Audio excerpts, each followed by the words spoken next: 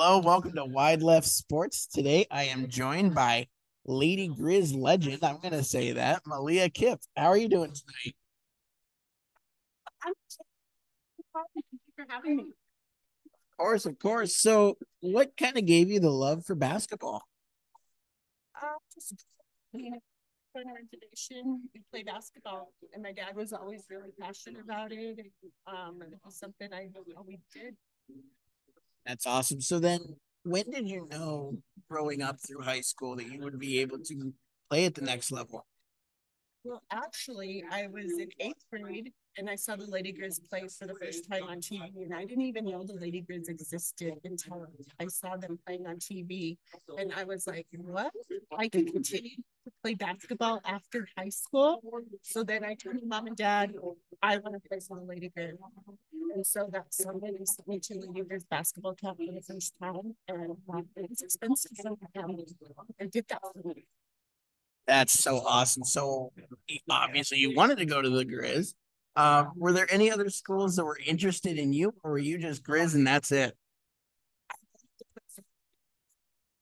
Did go on a few other recruiting trips. I went to MSU Bozeman, MSU Green, but I was waiting for that for moving on. That's awesome. So, what was it about the campus in Missoula that really made you cement your choice to want to go to the Grizz?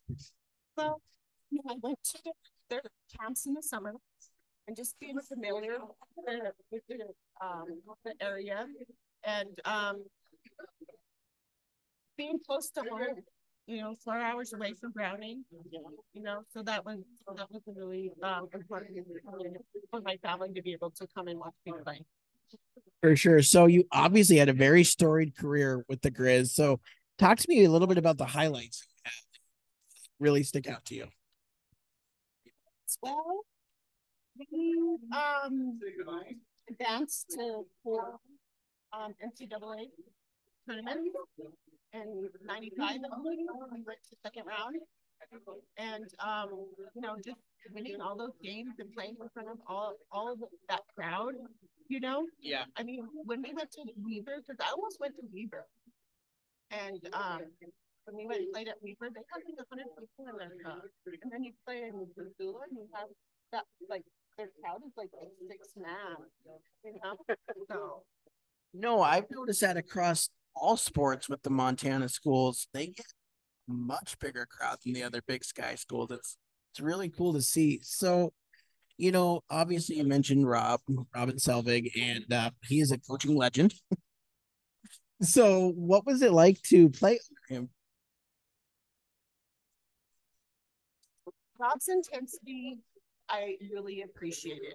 I grew up, all my coaches were intense throughout, ever since I was fourth grade, my coach was intense. And, I was, grew up under like the, the understanding that don't worry when they're yelling at you, worry when they stop yelling at you. And, and Rob, he always pushed us to be our best. It's good to have people like that in our life. That you can be better. For sure, for sure. So, you know, I remember because I obviously know Linda Jacobson, who you were at TV. She told me, I believe you were the first woman to have a scholarship with the Grizz. Is that correct? It's Native American. Native American woman. Yeah, That's right. Yeah. first enrolled Native American to have a Division I scholarship out of Montana. So yeah, I mean, Rob recognized that you deserve to be there like everybody else, and I was the only one to play for Rob, and I think that also brought a lot of people to watch the games because people want to watch people that they know. Mhm. So For sure. So, obviously I know Linda. And so talk to me a little bit about the teammates, and your experiences with your team and how much camaraderie you guys had. well, when I first started, it was a being the first Native American to play the Lady Griz. So I had a really good and that made a huge difference in my perspective. He didn't think he did for me. So this is the story. Rob said, so my freshman year, he said, everybody put this student purpose for the year. And I'm like, okay, only native here, we're gonna get to class. We started a baby from Phillipsburg. He snatched me up before I was to class. And that made a huge difference because if I was to class like that might have, you never know the random act of kindness that people do. And then she happened to be my shooting partner junior school, and we did stage shooting partner.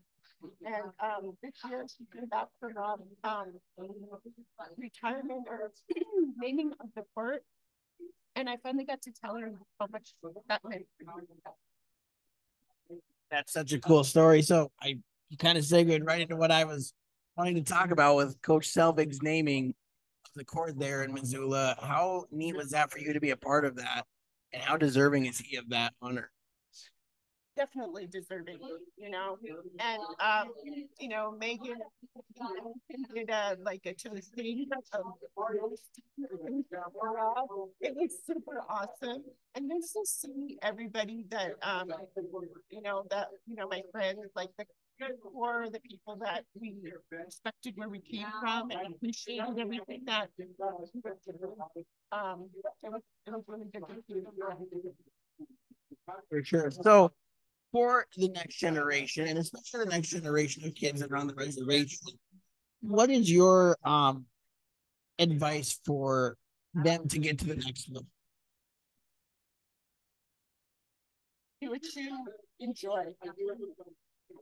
You want to play ball? You got to work hard. There's always someone out there working harder than you. But you also remember that you also have to give good person on and off the court. And coaches don't want to coach someone with a bad attitude, so you have to have a good attitude. You work hard and be willing to do extra work. For sure. Well, I want to thank you for this interview. It's a few months in the making. I should have done this sooner, but I'm glad you were here tonight. We were able to do this. So thank you so much. I appreciate it. Thank you as well. I do okay.